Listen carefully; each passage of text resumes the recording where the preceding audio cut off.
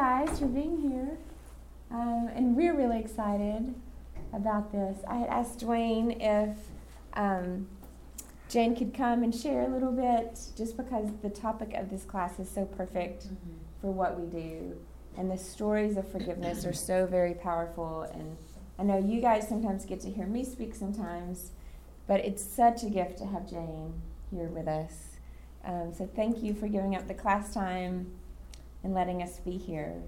So I'll just give a little bit of a background and introduce Jane, and then it'll kind of be an interview type of situation, but the words that you hear from Jane are really going to be the ones that stick with you, which is why you're here, I'm sure.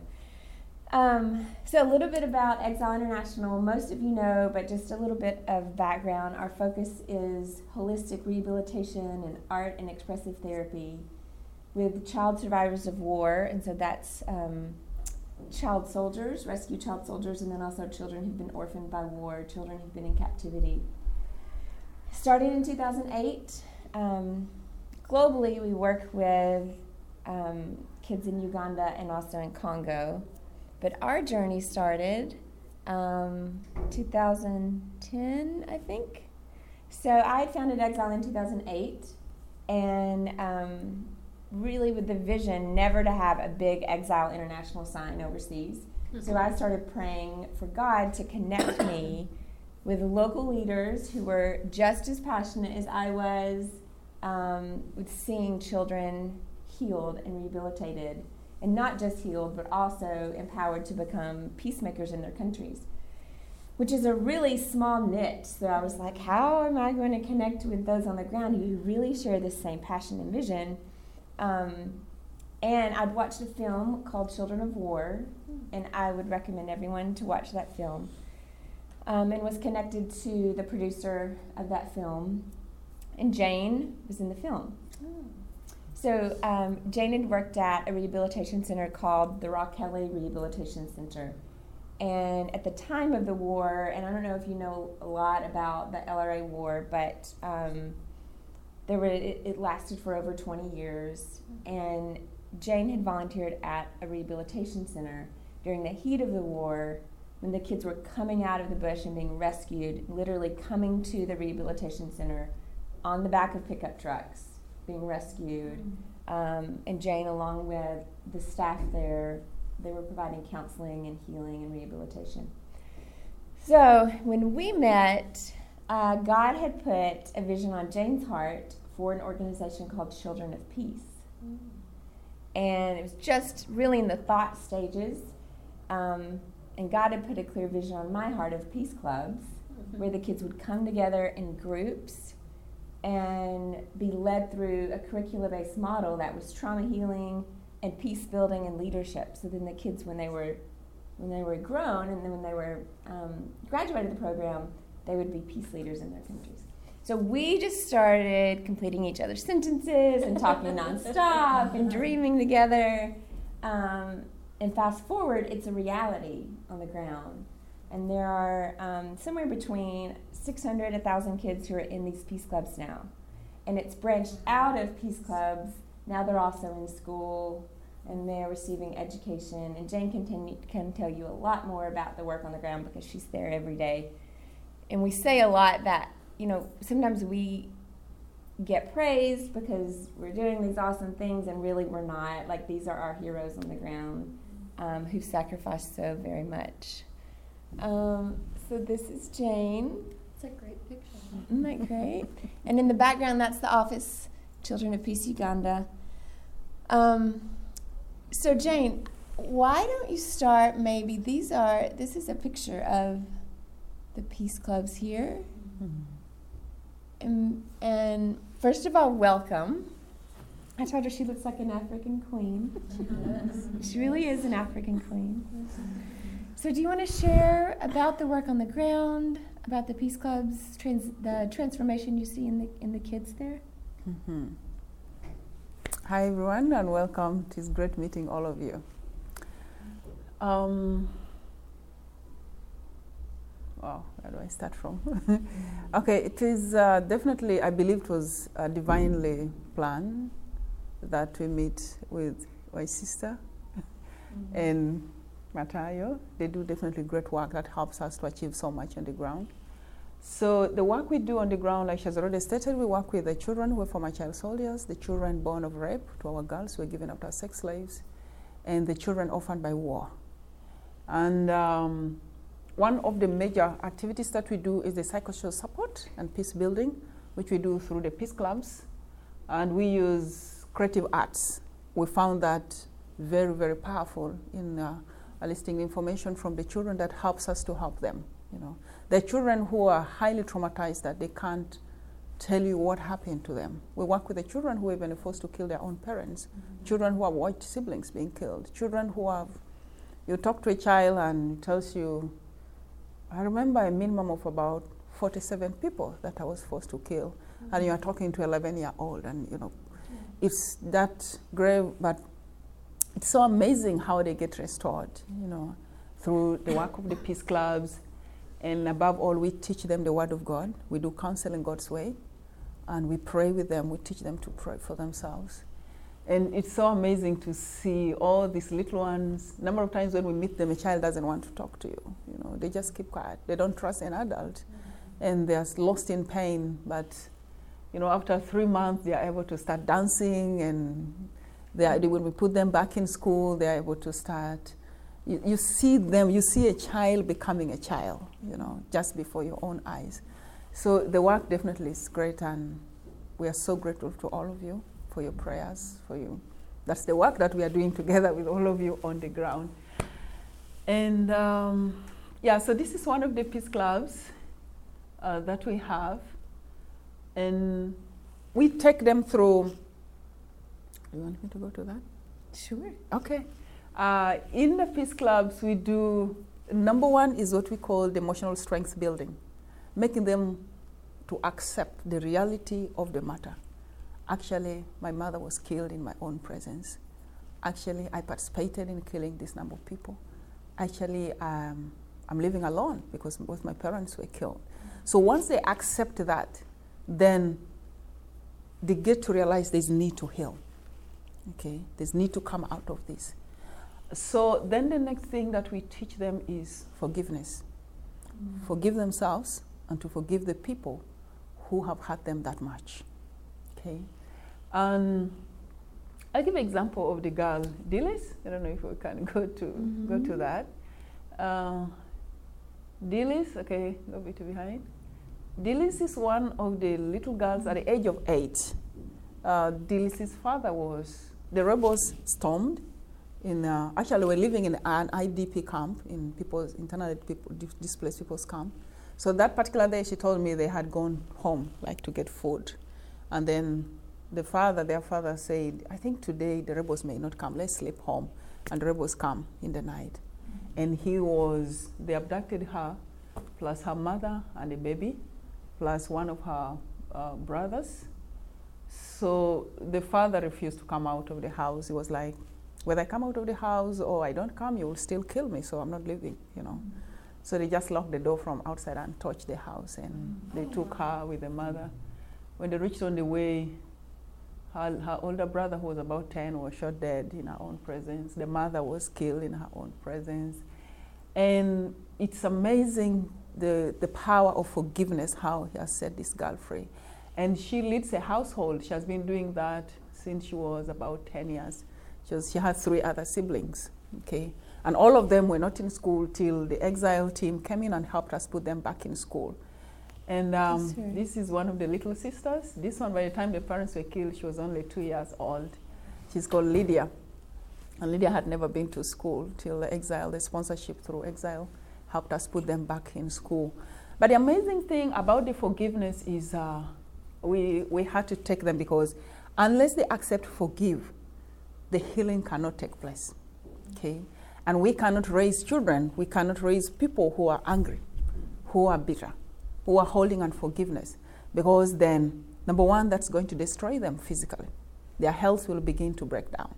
Because how God designed a human being, our hearts are not designed for hatred. Our hearts are designed to love, because God is love, okay?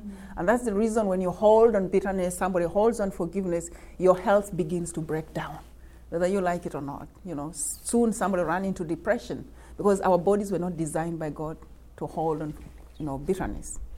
And Dilys, I remember she said, I have to forgive, because she had already understood why she should forgive. Okay, and it's one of the things that God requires for us, and is the only way one can release themselves from pain. And when they hold on unforgiveness, they're still letting the other person who hurt them to have control over them. Okay, and that's not okay, because it impedes their ability to interact well with people. They cannot concentrate in their education as children, and their health, of course, begins to break down. So that's not okay for them. So she said, even if I don't forgive these people, it won't bring back my mother and my father and my brother. And more so, it's going to destroy me. And number 3, God expects me to forgive them because he knows it benefits me. Okay? And I just looked at this little girl, I'm like, oh my God. Some of them, even the stories overwhelmed me. And she was ready after going through the class on forgiveness. And honestly, when she decided that, I realized her grades in school began to improve. Dilys began to go to play, with other children. And there are so many thousands of them like Dilys. We have children who come and tell me, all of them call Mama Jane, says, you see that boy walking there? He was one of the people who killed my father. Mm-hmm. And they know it. So we have to bridge that gap, okay, and help them to reconcile through forgiveness. And then next time you see them playing soccer together, you see them going to the peace clubs together, and they're holding their hands and praying. I remember there was a special case about that. It was Dennis, and then after about 8 months of taking them through the forgiveness process, both children came. There were about 4 of them in the program and in the same school. And they came together one day to me and they said, Mami Jane, we want to take a picture together. It was one of the beautiful moments that we really have. And you see the children coming alive. And that's the power of forgiveness. Okay. So look at all of them. All these ones were former child soldiers. They're so beautiful. They receive themselves back. They get themselves back, and you can see them smile again. And at a number of times when we first meet them, they can't even talk to you. They don't want to talk to anybody. They don't trust anyone. And that's the power of forgiveness. Mm-hmm. So the simple steps that have worked for us in the forgiveness process, because some of them say, okay, I have understood why I should forgive. Forgiveness benefits the survivor. Over 90% of forgiveness benefits the survivor. It's not about the perpetrator. Okay? And I know now today I understand it even better. That's why God is asking us to forgive, because it benefits us. We have been hurt so much, the children have been hurt so much, and he's concerned about us. Okay, and so what we do is, one, the simple steps may not work for all of us, but they have worked for others, so it may work for you, it may work for the people who are under you, the children, and so many other people that may come your way. So what we do is make them understand why forgive. Okay, and once they've understood that, then we teach them to begin to desire to forgive. If I forgive so and so, then my health is going to improve. It's going to protect me, from breaking down. It's going to improve my relationship with other people and God. And it's going to help me in the work that I do. And then the next step, so when they begin to think about that, then we tell them to decide to forgive. I am going to forgive so and so, because number 1, that's what God expects of me. Number 2, it's going to benefit me, And number 3, it will improve my relationship with other people. And so when they decide to forgive, I am going to forgive that person. Then we tell them to begin to practice to forgive. Okay. We have always said, if it is a family member, we encourage them to reach the person. If the relationship was already broken, if there was no communication, they can just send a short message. Say, if it is a mother, say, hey, Mom, I just wanted to check on you. We always advise them to keep the message short, and do not expect a positive response from the other side. If a positive response comes, that's okay. If it doesn't come, remember, it's about you, not the perpetrator, okay? So once they do that, where we come from, there are not so many telephones, but we can ask them why the person can go there. We just reach them and greet them. They might greet them and they don't even reply. That is okay. And remember, forgiveness is a process. It's not a one day. But the faster, the better for you. Okay.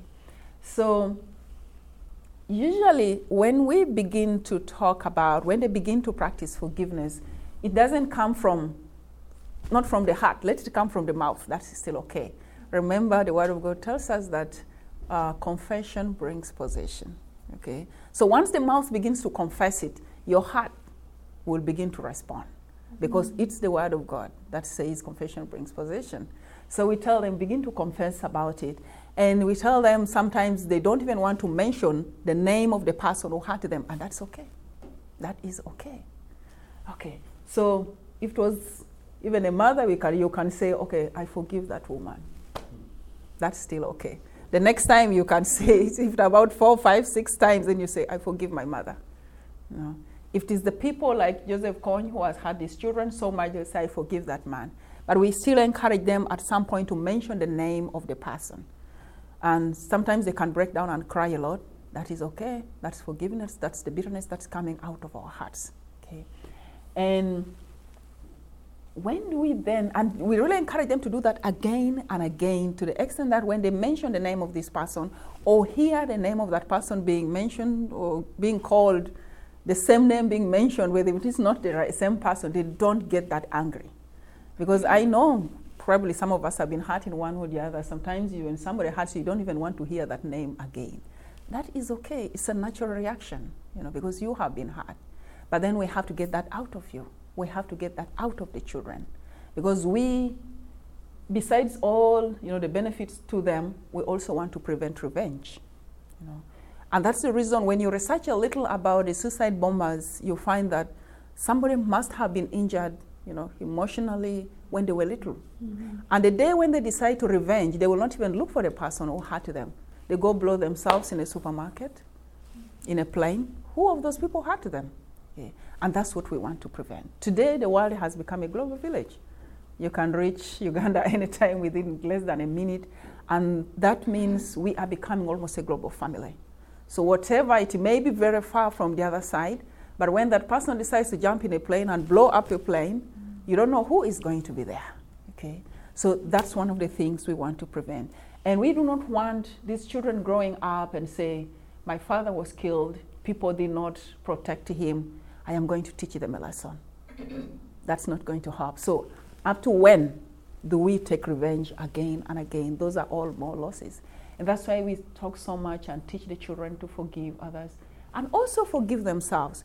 Because I talk to some of these children and say, my father had told me not to sleep in the house that day. If I didn't sleep in the house, I wouldn't have been abducted by the rebels. So it's my fault, We tell them, if you knew the rebels were going to kidnap you that night, would you have slept in the house? He said, no, I couldn't. I say, okay, it wasn't your mistake. You didn't know. What could you have done? Your only child. So once they begin to see that, then they're able to forgive themselves for the wrongs that they think they committed. I talked to a 9-year-old who had been forced to kill his mother, and he's telling me, say, Mom, I killed my mother. That's what I'm talking about. Okay? I told him that is correct. So I asked him, I said, if I set any person at random before you now to kill, would you do that? He said, no, I can't kill. I said, that is it. You did not choose to kill your mother. Somebody stood behind you with a gun and forced you to do this. And I know what the Bible talks about this, that whoever makes a child to commit sin, it would have been better that a milestone is tied around their necks and they're dropped in the depths of the sea. Okay? That's how God looks at you. They will look back, and a lot of times they cry. But then that helps them to realize it wasn't their making. Somebody forced them. And usually they feel God is holding them responsible for the atrocities they have committed. And that does not help them to heal, okay? Till they realize that just saying, God, forgive me. God is a merciful God. Forgive me for all the atrocities that I could have committed, the ones I know and the ones I do not know, with or without my will. And that's more than enough for God to forgive them. And with that, they get to know God loves them the way they are and still accepts them and does not hold them responsible for atrocities committed. And you see a child beginning to brighten up, okay? So counseling God's way that we do helps so much in the recovery process of these children. And we see them very passionate about teaching the Word of God to other children, and it's amazing, yeah. So then lastly, we tell them that how does one realize that I have actually forgiven somebody? when you still remember what happened, because they will always remember, we will always remember the bad thing and the good things that happened to us, and don't feel the strong pain, that pain is off. When you talk about what happened and they don't break down, when they hear the names of the people who've had them this much and the pain does not rush in their hearts, it means they've been able to forgive. Okay. So usually we do a simple game, what we call the snake bite. In Africa, there are lots of snakes. I've not seen any here. When we are going to fetch water, when we are going to collect firewood for cooking, we meet them on the way. They can come the compound. Of course, there are so many other animals, but we were always cautioned about snakes. And so with the children, we know that they know about snakes. So we ask them, what really harms a person or even kills a person? Is it the snake bite or the venom? And I give you the same question. What do we think? The venom? Anyone a different idea? It's the venom. Okay. Now, the snake bite is the traumatic event that happened. Okay. It hit. But that traumatic event injected a venom, injected poison in the hearts and the minds and the bodies of the children.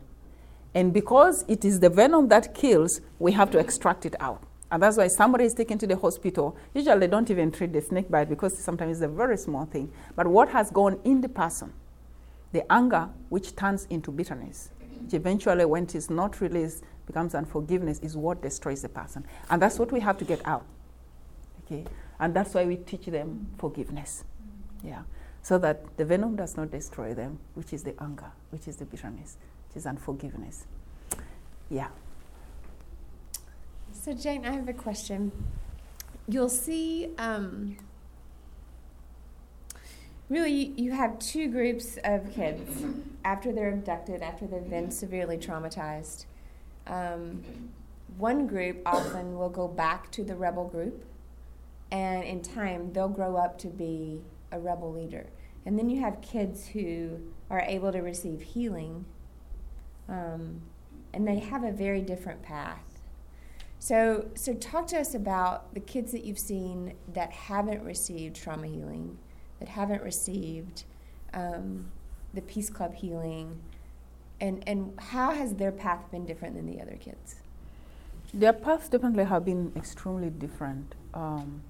I counseled the 3 boys later, who they were later brought to us, who because of the stigma, because they are highly stigmatized in the communities, and that's one of the things we are handling.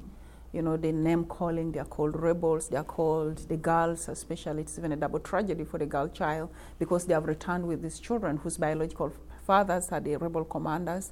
So they are called the wives of the rebels, the children are called rebels. You know, the community, better part of the community still looks at them through that trust is committed by their biological fathers, and then the children are completely innocent. So these boys were being called rebels. One was 14, 15, and then the other one I think was 17.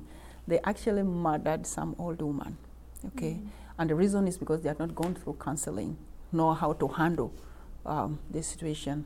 And most of them who have not gone through the peace clubs and the counseling become really violent in the community, yeah. So the peace clubs really, really help a lot, because we help, like I said, in the emotional strength building, the forgiveness aspect of it, and then we help them to know how to live, to know somebody is going to name call them, but they are not that. You know, how does God look at them? God looks at them the same way before they were abducted. They are still the same. They are as precious as any other child in the world, you know.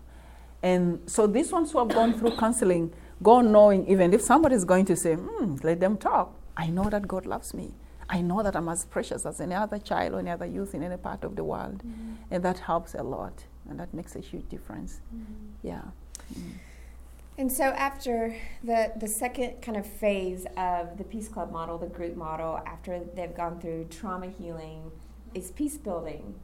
And so Jen, talk a little bit about how they're able to become peacemakers after they've gone through the trauma healing. And let's say we just started with peace building and then we later worried about trauma healing. Mm-hmm. Would that work, or do you feel like they're able to become peacemakers because they've gone through that journey of forgiveness? Yeah, they're able to become peacemakers because honestly, we give out what we have. Okay. If I ask for 10 cups of tea and you have only one, you can only give me one. So what is inside them is what they give out. So we believe peace begins from an individual, begins from within the person, and then it's given to the people around them, and then it goes, and overspills to the world. So the children, once they have the peace within them, they give out the same to the community. We have seen them lead the peace clubs on their own. We have seen them talk about the beauty of peace. We have seen them say, I want to become a lawyer because they don't want another child to go through what I have gone through. Okay, I want to advocate for the children. We've seen them say, for me, I want to be a teacher. When children come to school, I want all children to be, to be loved. So we see that so much in them. We have part of the staff that we work with. Our finance and admin officer was one of the girls that I took through counseling at the rehabilitation center, and now she works with us, and she's extremely passionate about seeing the healing of others. And Rebecca, she's amazing. And we've seen so many of them. We have Dennis, who is number 2 in the group. He composes songs on peace building. He has very beautiful songs in his written, so many of them. And we see them because they know the pain they've gone through. And I taking them through the counseling process, through the peace clubs, they say, they know what it should be, what they want, and that's exactly what they want for others. It's so beautiful. And I think that's one thing. Were you going to say something? Yeah, well, just because you said that about Dennis and your question. So Dennis, the second one from the right, the tallest young man on the right, I remember about a year after he entered the program, and we were visiting him at his school, actually, I think right around the corner. I think it was the same building. I remember where we were sitting. And he was just telling me an update on the year. And he was telling me how he was now using those same lessons in the program that the Peace Clubs are doing. He was like, hey, I was able to help these 2 kids reconcile. And he was like, hey, the snake bite story? I was able to help share that with someone else, so that they could find healing. It was just awesome to hear. It's not just something that's helping them, but they're passing it forward. Yep. They are becoming peacemakers. And I think, we get a lot of questions whenever people hear the amount of trauma that the kids have gone through, even killing their own family members, which is something that is hard to even put in your head because really we don't have a place for that. But, and people ask, can they really be rehabilitated? Is that kind of something you're just saying, or is it really happening? And it's happening, and I think one of the keys is that they're able to imagine God using their pain for purpose.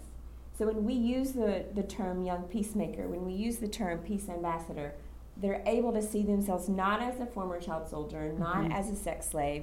They're able to see themselves as a peacemaker, that God has a plan to use them to change their country, and something shifts in their head. Because it's not just that, I can learn to forgive, I can be a survivor of war. It's God can use this horrible thing that happened to me to change my nation. It's really mind-blowing, but they grasp that, and so they feel like Jane was talking about, they are important and they have purpose.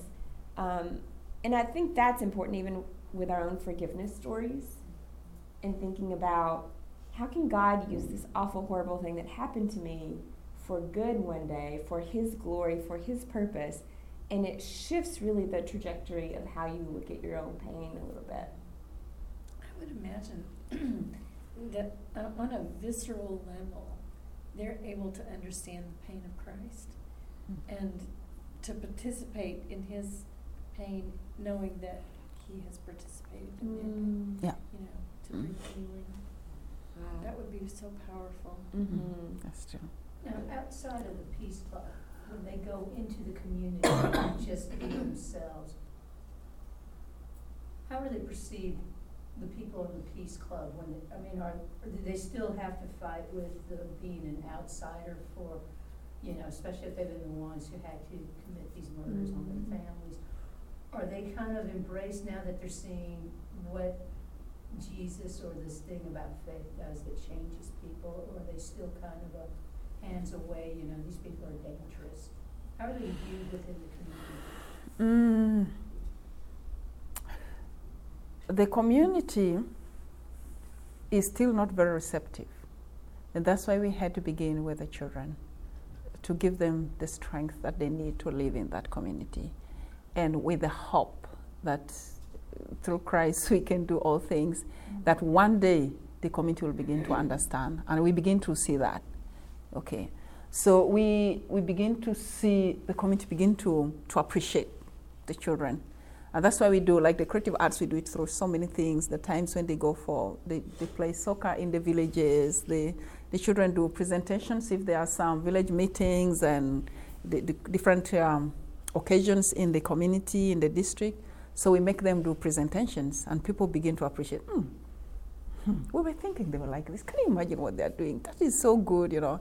And then also, some of the activities that they do, we encourage them to identify a need in a community. Maybe there's an elderly woman or an elderly man who lives alone, so they can go clean up for them.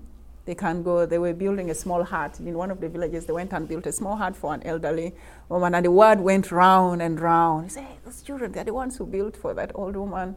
Sometimes they go and do anything, you know, in the community. That's really helpful. And that is helping a lot, for people to see. And I will say, Jane and her team, they work really closely with the local leaders in the community, which has made a huge difference. So they don't just kind of go in and have the Peace Club. They educate the leaders of the community, what's happening, why we're doing this. And so it helps build the respect up, which is really important too. Yeah, one of them we've done through what we call the community peace dialogues. That's right. Where we targeted the cultural leaders, the religious leaders in those communities, and the opinion leaders, you know. We went to them and asked them if these atrocities definitely were committed in their own communities, and some of their children were victims of these, their families. And we asked them, okay, traditionally we know that we took care of the children in our own communities, the widows and all that, so where are we now? Can we rediscover ourselves? You know, what about the church? If we teach about love, what does that mean? You know, can we go back and recite the scriptures? Loving, when we have children living in that household and they're living alone without parents, what would Christ tell us about that? So when we went, I remember one of the elders stood up and said, my daughter, thank you for reminding us our responsibility. Okay. And we found that the church had begun talking about, we said, okay, whether you're preaching in the mosque or in the church, can you include in your sermon what Christ would have done to those children if he was walking on our streets today? And remember, we are representing Christ. We are the ambassadors of Christ Jesus on this planet. What we're going to do. And that has made very great difference. And we still continue. We also do radio programs on the same, where we have the children come to speak and what they would want done to them.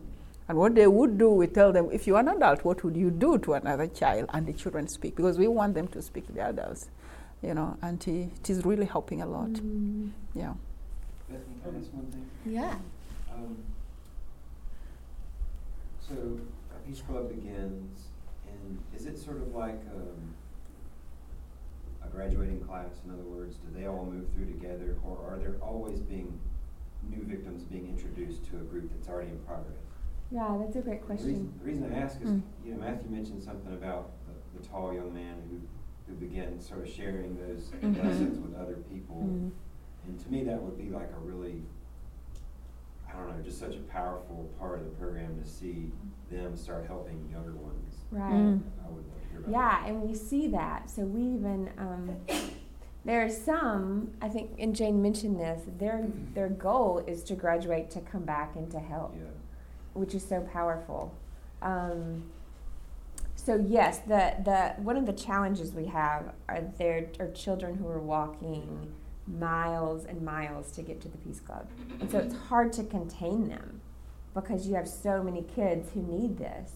But there is a graduating class. So we have that 3-tier curriculum model that we talked about with a program called the Empower Program, which is a trauma healing program, and then a Young Peacemaker program, and then a leadership program. So they walk through those curricula. And by the time they graduate school and they launch into their job, whatever that is, they have all the skills necessary to recreate another Peace Club on their own. And we've seen that happening kind of organically. There's six different Peace Club leaders that are graduates of the program right now. That's in Congo. Specifically, and in Uganda, like I meant to put the picture of Catherine in there. I know there's more than one Catherine, but it's a specific Catherine in my mind. Is though she's still in school, she's now a leader within the Peace Club itself. So whenever the counselor shows up, it's not just her. She now has a right hand gal. Sorry to say right hand man. She has a right hand gal to help lead that. And I think that also generates more hope for the children when they start seeing, okay, this isn't just a vision. This isn't just an idea. This is someone who's already walked this ahead of me, and they're doing it. And so you start seeing that influence the children as well. So often when the leaders of the Peace Club get there on Saturdays and Sundays, the kids are ready to perform their dramas and dances and songs that they have already written in between Peace Clubs. So it's not like the team is like teaching them all of these songs. They're writing them themselves. They're doing the dramas themselves. They're creating poems and spoken words all themselves. And you can see the leaders are rising up to help the other kids through that during the week, which is amazing. Thank you. You had something to say. Does the concept of peace, I think I thank you for giving a good idea of how it extends within a community. How do you deal with the fact that there were rebels to begin with, and there were at least another side to begin with? Can you forgive at that level? Can you forgive the rebel leaders who recruit? Do you talk about that? Yeah, we do. And that's why we talk about forgiving themselves and forgiving the people who have hurt them so much. That includes the rebel leaders themselves. Right on up to the Coney, Yeah, Joseph Coney himself, That'd be fun. They do that. Are they still at odds with each other? And how do you forgive? Well, usually they're not going to ever meet that commander. That commander of that rebel army. That child's probably never going to get a chance to see that child. But what was beautiful, I think it might have been Dillis. One time we were actually discussing this, and it was like, somehow it got brought up. It's like, what if Joseph Coney, like the lead commander, the guy who's leading us, what would you say to him? And she said, I would say to him to come back so that we can forgive him. And you're just like, say what? That wasn't prompted. That's out of the mouth of a child. And like, this child is teaching me the gospel. It's like, how can you say that? And she's like, this is what Christ has called us to do. That was the very first thing she said. It wasn't because I feel like it or anything like that. This is what Christ has called us to do. And then there were the other words of wisdom that came spewing from her mouth, about, if I don't forgive him, how is that ever going to help me? And things like that. Or how can our community ever have peace if we don't forgive? And just like this little oracle here that's 16 in front of me. Yeah. And maybe I could also add, we agreed in Uganda, the government first, because we looked at the trust that had been committed was just too much. Where do we begin from if we don't have to forgive? We felt the best way was just to forgive the rebel commanders. And so the government accepted to give amnesty to all the rebel commanders, including Joseph Kony, although he has been indicted by the International Criminal Court. 5 of them were indicted. And 1 is already at The Hague. The government agreed to give them, all the other rebel commanders who have come back, they were given amnesty. They would choose if they want to join the mainstream of the government military or they wanted to resettle on home. That was done. And then culturally, the cultural leaders and the people in the communities that had been highly affected agreed on traditional justice system. Okay, we say usually because years back we had a traditional way of forgiving people if there were 2 tribes that were warring and people were lost. The 2 tribes, the leaders on the other tribe and the leaders on this tribe would come together and discuss what do we do. We just have to forgive so that we put a stop to this. Okay. And there was a traditional way that it was done, how the perpetrator would be brought before the community and he asked forgiveness, and people would cry, say, you killed my son. And that has given us a loss that we can never, ever cover it. But today I choose to forgive you and I let you go. And they will cry and cry. Okay. We felt that helped in curbing revenge. you know, because if they continue revenge, then we're going to lose more and more people. That does not help. You know. So we still have that, and we're waiting for the top rebel commanders, and some of those who surrendered, that has already been done. It's called matoput, you know, and so it takes the traditional aspect of it, how they perform the rituals, and the person is then allowed to cross back to the community, you know, and yeah.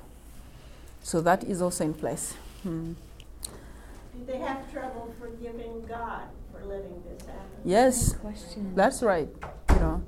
But then we tell them, there are those who definitely say, but where was God when all this was happening to me, you know? But then we look at, and that's why we include the aspect of gratitude, you know.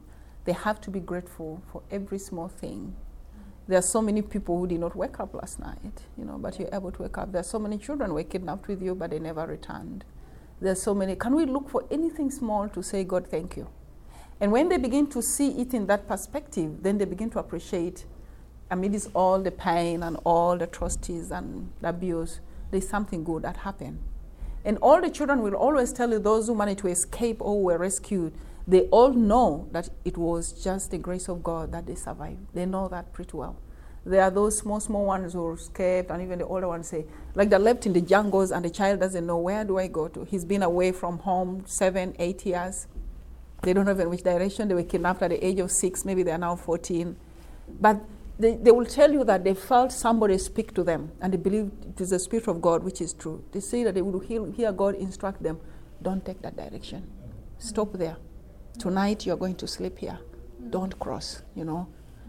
Okay, turn this side. Do this. And they felt that, you know.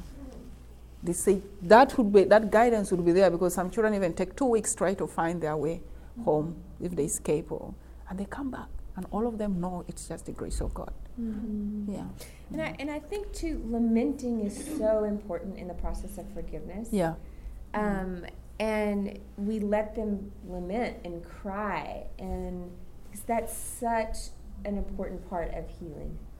Are you going to say something? Well, I hate to sum up. It's we're going to have to get to church, but thank you so much. I'm Mary Collins. I didn't meet you when I came in. I had a little trouble getting my son out of bed this morning, but thank you so much for coming. And your message just speaks to the heart of what our class has been about, naming the hurt and telling your story and forgiving yourself and unconditional forgiveness as opposed to being tethered. Thank you so much. That's been such a wonderful message, and we thank you for coming. I'm going to just do a quick prayer, if that's okay, and then we'll head upstairs. Okay. Dear God, we thank you so much for the mission of Jane and Bethany and Matthew, and we thank you for them coming here today and sharing what their mission has been. We ask you to please renew and strengthen their hearts and help them to continue to show your love and Christ's love, so that these kids can learn to forgive themselves and in so doing spread that forgiveness. Thank you, God. In Jesus' name we pray. Amen. Thank you. Very much. Thank you so much. I appreciate it. That's right.